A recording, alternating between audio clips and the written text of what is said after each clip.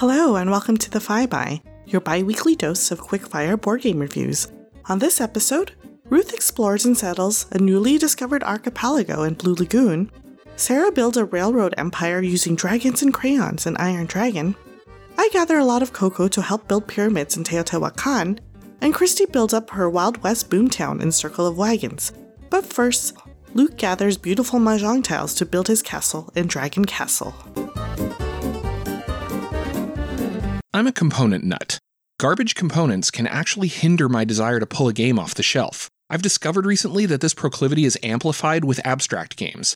I could never get acclaimed abstracts like the Duke or Yinch off the shelf because they are so bland, and I ended up selling them both unplayed. Great components, on the other hand, will bring a game back to the table over and over. They're not everything, obviously. A game still needs a great design to be worth playing. Azul, Onitama, Santorini, Sagrada, all of these are examples of well-designed abstracts made all the more appealing by their phenomenal components. And Dragon Castle is no different. Dragon Castle's design team backs up its stellar components with a solid pedigree. Luca Ricci's only recognizable credit is Dragon Castle, but he's joined by Lorenzo Silva and Hjalmar Hawk, the design team behind the wildly popular Roll and Write Railroad Inc. Hawk also brought us Photosynthesis, and Silva is on the design team for Potion Explosion. The core of Dragon Castle's design is Mahjong Solitaire. A set of absolutely beautiful, chunky Mahjong-style tiles are arranged in one of several predetermined patterns on the central game board for players to draft from. There are 3 ways to draft. Take 2 identical tiles, Mahjong Solitaire style, take a single tile and a shrine roof, or pick a single tile and discard it entirely, gaining 1 VP in the process. The point is to form orthogonally adjacent groups of 4 or more tiles of the same type on your player board. Once an appropriate group is formed, all tiles in the group flip and score points based on the size of the group. Tiles can be placed in any open space, but they can also be placed on top of any face-down tile, and this is how towers are built.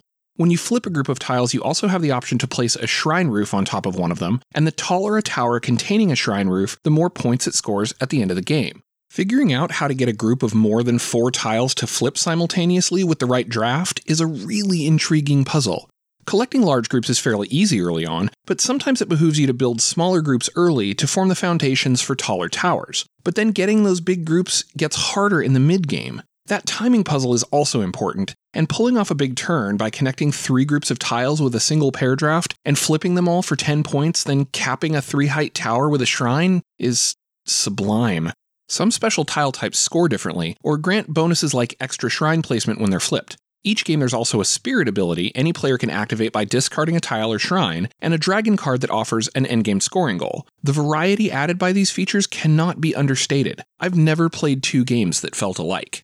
Player interaction in Dragon Castle comes mostly in the form of hate drafting. Much like in Azul, there will absolutely be times when you take a tile that's not great for you because it would complete a high-scoring group for an opponent. In the late game, it gets even more punchy, with players simply discarding tiles and taking the VP just to prevent an opponent from scoring.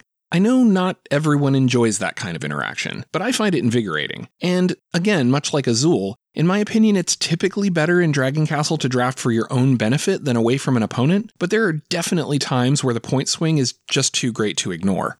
Turns in Dragon Castle are quick, and the strategy is engaging enough to make for a wildly entertaining 30 to 45 minute experience. And it's made all the better by the absolutely beautiful components. I mentioned how awesome the tiles are already. Awesome enough that I'm actually bummed they don't make a complete Mahjong set I can use outside the game, but Sinyi Chu's artwork is so stunning and serene that it instantly drew me in the first time I saw it. Heiko Gunther and Noah Vasali's graphic design is the perfect balance of beautiful, functional, and thematic, and all this adds up to one of the most stunning games on the market. My biggest and maybe only gripe about the components is that they used cardstock instead of chipboard for all the boards, which, in my opinion, is an inexcusable incongruity for a game so otherwise gorgeous. My copy has a neoprene central mat that I find a massive upgrade, but I'm on the hunt for the neoprene player mats that Horrible Games released as an Essen promo. But even just mounting the original boards to chipboard would have been enough to make me not take notice of how flimsy and out of place they are. But that's an insignificant complaint in the face of an otherwise fantastic abstract that stands tall with the likes of Azul and Sagrada. I'm so happy Horrible Games published it, and I'm even more thankful that CMON picked it up for US distribution. I hope it continues to get recognition so that maybe they'll release a quote-unquote expansion that'll fill out the rest of the tiles for a Mahjong set. I don't know how that would work, but let's make it happen. My name is Luke, and you can find me customizing my games on BGG and Instagram at pixelartmeeple or on my website pixelartmeeple.com. Thanks for listening, and happy gaming!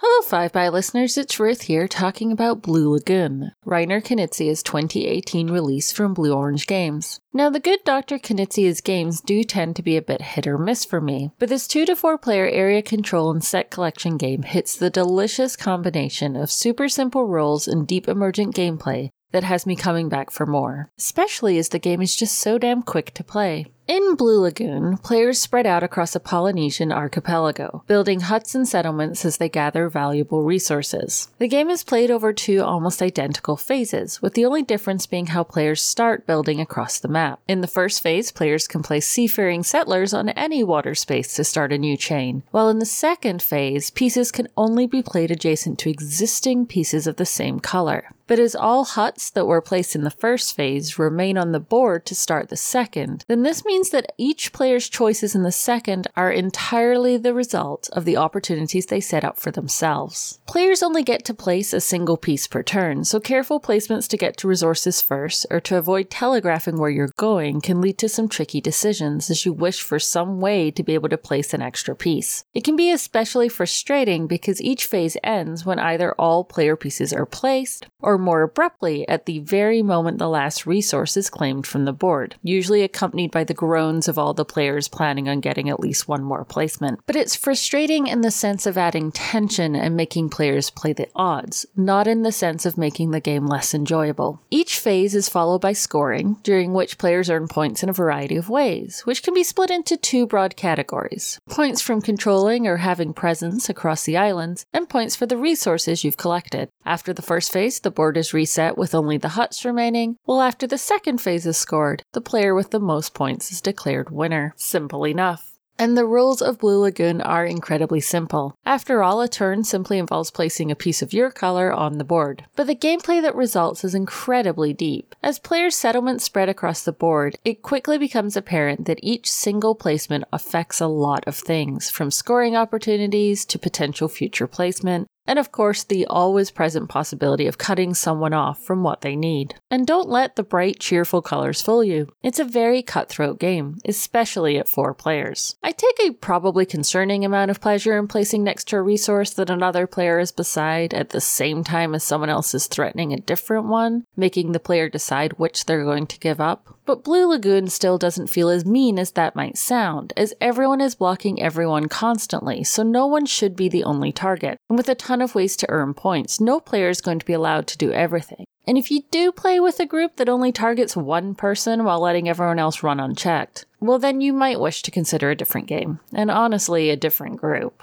Blue Lagoon is a beautiful game. The cheerful board features lush green islands with their point values clearly marked around the sides, even down to the arrow running from the edge to a central island. And the board comes alive as it's populated by the settler tokens with their vivid borders. Thomas Larec's art adorns the game, and there's multiple unique pieces of art used for the settlers. Each player color has its own unique art, including not just sea and land-based settlers, but with both genders represented for each. Added to this production are custom wooden pieces for huts and resources, and even a silkscreen bag included purely for randomizing the placement of the latter. It all makes for a beautiful game on the table that's guaranteed to have passers-by at least stop and take a look. While heavy epic games always appeal to me, I also love games that can be taught quickly, letting players get into the game within minutes, and Blue Lagoon is a great option here. I will warn that someone's first game is probably not going to be amazing if they're playing against experienced players, as there's just too many ways to score to keep track of, and usually people focus on the one thing they remember from the teach. But you can even see people be significantly more competitive during the second phase of their first game as everything clicks. And with a full game being so fast, taking just 30 to 45 minutes, Blue Lagoon's a game you can get back to the table quicker, giving people a chance to dig into the possibilities they missed the first time. It's a great, accessible abstract that I highly recommend checking out, even if you don't normally play abstract games. Let me know what you think, and when I'm not exploring new islands, you can find me at sequentialgamer.wordpress.com or on Twitter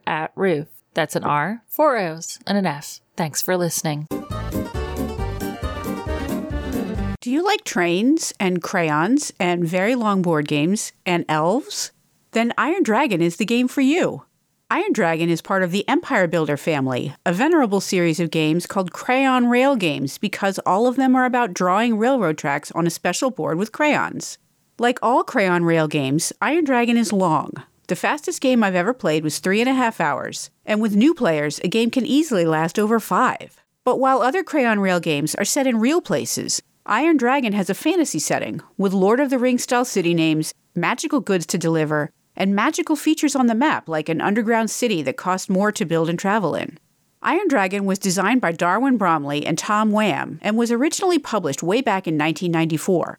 Mayfair Games put out a new edition in 2017 with new art by Javier Gonzalez Cava and a few minor rules changes, but the core mechanisms are still exactly the same. The rules of Iron Dragon are simple. The board is a map with a grid showing different types of terrain. You start with a basic engine, some seed money, and 3 demand cards, which are cities requesting goods from other cities. You pay to draw rails with your crayon and move your train along the rails, get paid for deliveries, use the money to draw more rails, and keep traveling. The first player to connect to 7 of the 8 major cities and have $250 is the winner. Well, it's called Wizard Gold, but I always say bucks. One thing I love about Iron Dragon is its single-minded focus. So many new games are all point salad and sandbox and multiple paths to victory, and that's great. I love games like that. But I also really love that Iron Dragon's core mechanism is so simple. Basically, all you do for the entire game is draw rails, travel on rails, pick up goods, and deliver them. That's it. The game has a clarity of purpose that I enjoy so much. You might be thinking that a 4-hour game with basically 2 mechanisms sounds kind of boring. And to be honest, when I was first invited to play Iron Dragon, I wasn't sure I'd like it. I gave it a try because it was a friend whose taste I generally trust, and boy howdy did it click for me. A game of Iron Dragon is a slow burn that provides such a feeling of accomplishment. When the game begins, you're creeping along with barely enough money to make your first delivery. But you keep going, each new delivery lets you build more rail and go a little farther. You upgrade your engine to go faster, and before you know it, your rail empire stretches all over the map and you're flying around the board, and it just feels so satisfying. Now, there's good frustration in board games and bad frustration in board games, and Iron Dragon has both. Good frustration is, oh no, why did I just do that? Like the time I lined up a perfect set of deliveries with a great payoff, figured out the most efficient way to do it, then in the middle of the run realized I'd forgotten to pick up one of the goods when I passed through a city, and had to turn around, wasting several turns. Or the time I was on the verge of winning a game, and someone drew the taxes event card and we all had to pay a penalty, and then when I made my next delivery just a few turns later, this should have been the win, I came up $2 short. $2. But Iron Dragon has bad frustration too. Like event cards that can make you lose a turn. Yes, lose a turn. That's not something you see often in board games these days, but in 1994 it was not uncommon. So was a game ending instantly when someone wins, which is what happens in Iron Dragon. At least that's how it used to end. This is, I think, one of the biggest changes in the new edition. Now when someone meets the win condition, the round is completed so everyone gets the same number of turns. To be honest, I do have some reservations about Iron Dragon. Not just event cards, which could cause you to lose a turn, have to drop a good you're carrying, or erase your rail either in the desert or over rivers. For fans of engine-building Euro games, these can be very frustrating, and definitely the bad kind of frustrating. Iron Dragon can also be outright unforgiving. If you don't plan carefully, an event that erases your rail can literally wipe you out of the game, putting you so far behind you have no chance to catch up. And this can happen with hours left in the game. I mean, I've seen that happen. There's a whole lot of downtime in Iron Dragon, with basically no mechanism to keep players engaged on other people's turns. The game is almost aggressively anti-accessibility. It can be difficult to find cities on the map, some of the crayon colors are too similar, the tokens for goods have no writing, just tiny little symbols. And there's enough luck involved in drawing a good combination of demand cards that Runaway Leader can be a problem. In theory, event cards with their negative effects should help slow down a runaway leader, but they're so random that they could just as easily harm the struggling players and put the leader even farther ahead. But even with all those caveats, I love Iron Dragon, and I jump at the chance to play it. But the real question is, should you buy Iron Dragon? Yes, if you love pick up and deliver. If you like playing with crayons. If you like long games that focus on one mechanism. If you're forgiving of older game conventions like lose a turn. And most importantly, if you have 2 or 3 friends who feel the same. Because at 4+ hours, no one will play this game with you out of obligation. Although I say that, but I recently found out that my friend who owns Iron Dragon and taught it to me, her husband doesn't like Iron Dragon. Never has. But when we play, he always plays too, and he rarely complains. All I can say is, that's love. And that's Iron Dragon. My name is Sarah, and when I'm not delivering ale to the Elf City, you can find me on Twitter, @SarahOvenall. What was the most complicated game that came out in 2018? I actually don't know the answer to that question, but I can tell you which game was most complicated to say for a lot of people, so much so that there were video tutorials on its pronunciation. I grew up in LA and was surrounded by all types of languages, so seeing and saying a word like Teotihuacan comes pretty natural to me. But in case you needed a tutorial, the word is luckily spelled exactly how it sounds, which isn't always the case with Aztec words. Teotihuacan City of Gods was published in 2018 by NSKN Games. It's designed by Daniele Tassini, who has also published The Voyages of Marco Polo, Council of Four, and one of my absolute all-time favorites, Zolkin. In Teotihuacan, which plays in about 90 to 120 minutes, players play as powerful noble families trying to achieve everlasting glory while planning the construction of the pyramid. In its essence, the game is a giant rondel with, when completed, a gorgeous pyramid sitting in the middle. The board is incredibly busy, which is a detriment to the game. People see that beautiful pyramid, and then slowly back away when there's a million things they seemingly have to decipher on the board. I'm here to tell you to come on back. There are 8 action boards on the entire board. Instead of worker meeples, players use dice to represent their workers, and the pips on the dice indicate which power level that worker is at. On a player's turn, they can take a normal turn by advancing one of their dice 1, 2, or 3 action spaces in a clockwise direction. After moving that worker, that player must perform one of 3 possible actions on an action board they've landed on. They can either collect cocoa, worship, or perform a main action. Cocoa is needed to enter an action space where there are other dice present, and if you want to take a main action. To collect cocoa, you just count the number of different colored workers already present on the action space, and you receive that number of cocoa plus 1. If you decide to take a main action on an action board, you must pay cocoa equal to the number of different colored dice on the action location already there. Each action board has a different main action. 3 of the action boards are locations where you receive resources to build house and or pyramids. These resources are wood, gold, and stone. When you land on an action board, how strong your worker dice is determines how much you're receiving. Also, when you land on a location that already has your dice, you'll also receive more resources because your workers are more powerful there. Another action board allows you to pay gold in order to receive a technology or benefit for the entire game. If you have 2 dice there, or you enter the location with a 4 or 5 level dice, you can pay gold for higher level technologies. Many of these technologies will trigger when you activate a certain action board. Another action board allows you to use wood to build buildings. The earlier you build these, the more victory points you'll score. But the houses are relocated from building row on the main board, which comes into play during the scoring round. The last 2 action boards deal with a pyramid, either selecting decoration tiles that sit on the steps of the pyramid, or building the pyramid itself with resources you've collected. The pyramid tiles are sturdy, square, mahjong-type tiles and are just delightful to play with. Taking either one of these actions moves you along the pyramid track. Now instead of performing a main action, you can always worship. When you worship, you enter an action board's worship space and claim a discovery tile, which are benefits or mass for end-of-round set collection victory points. Or you can go up the temple track. If you want to do both things, you'll have to pay cocoa. There are 3 temple tracks in the game, from which you can receive more benefits or mass as you advance on them. When your worker worships, that dice is locked until you pay to free them on a future action, or until someone pays cocoa to bump you off if they want to worship as well. Also, during your turn, you can unlock all your dice for free, but that's all you do on your turn. After performing a main action, at least 1 die will level up. This is how you get more powerful workers that move around the board. Once you hit level 6, you ascend. You then advance your marker 1 step on the Avenue of the Dead, and you select a reward on the Ascension wheel, which includes unlocking a level 3 dice for the board. Your die that ascended then starts at level 1 again and at the Palace action board. When a player ascends, they advance the white disc on the calendar track. The calendar track controls the pacing of the game. A normal round consists of everyone taking their turn, then advancing the white disc. When the white disc reaches the black disc, an eclipse is triggered. Players get VPs for their step on the Avenue of the Dead, which is multiplied by the lowest visible number on the building row on the main board, and for their step on the pyramid track, which is multiplied by 4, 3, or 2 points depending on if it's the first, second, or third eclipse. The player farthest along the pyramid track also gets 4 points, and the pyramid track is reset for the next phase. Players also get points for collecting sets of mass, and each player must pay 1 cocoa for each of their worker that's a level 1 to 3, and 2 cocoa for the level 4 and 5 workers. The game continues for 3 eclipses, with fewer rounds for each eclipse to trigger end-of-round scoring, and the person with the most victory points wins the game. Some have said that Teotihuacan is a reskin of Tzolk'in. The time mechanism and sheer genius of Tzolk'in is unmatched, even by Teotihuacan.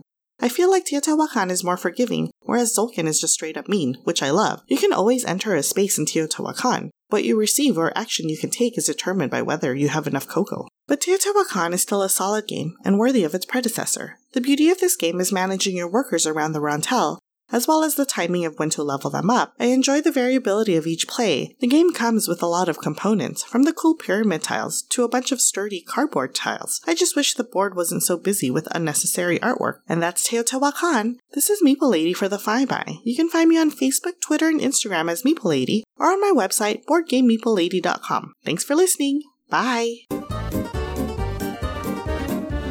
Whenever I travel or attend a gaming convention, I try to carry around as little as possible. I'm always on the lookout for portable games that are light on both weight and space. Card games are an obvious solution, and anything in the 18-card microgame category is especially great.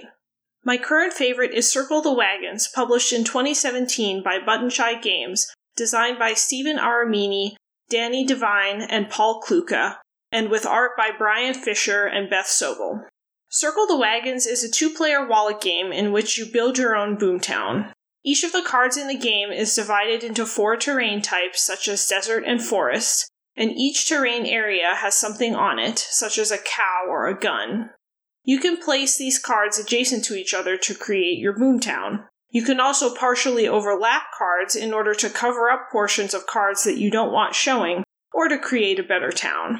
Both the components and placement rules of Circle the Wagons are reminiscent of Sprawlopolis, a more recent Button Shy game with the same designers.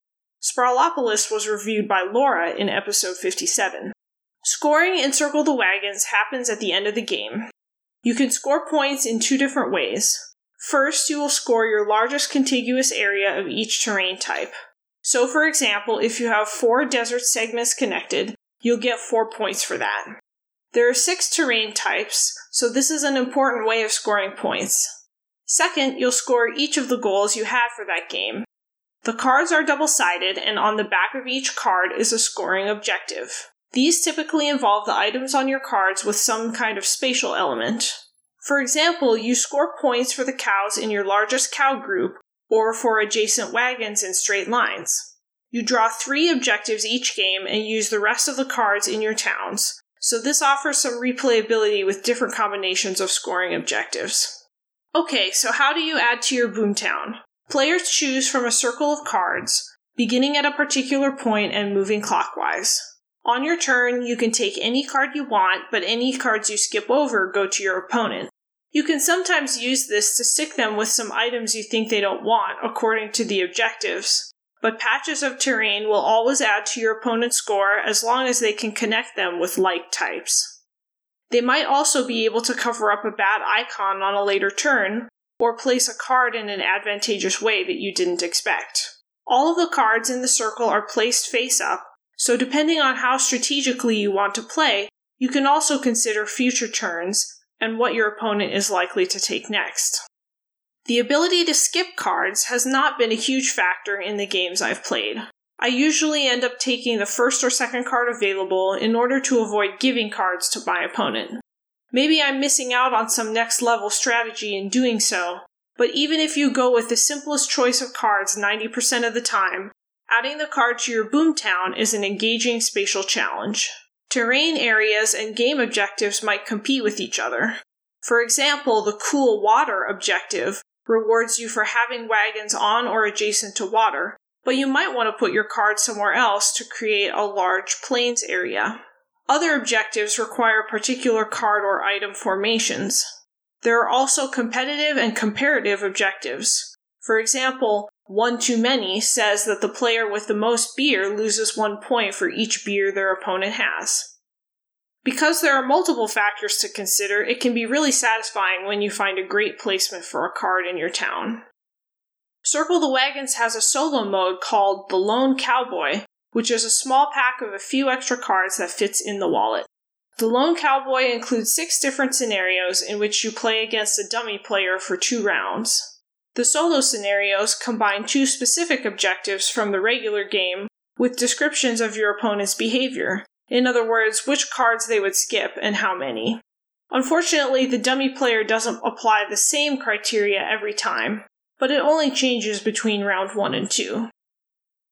The dummy player is attempting to match a combined icon and terrain type with a face-up card, so playing their turn consists of looking for these matches.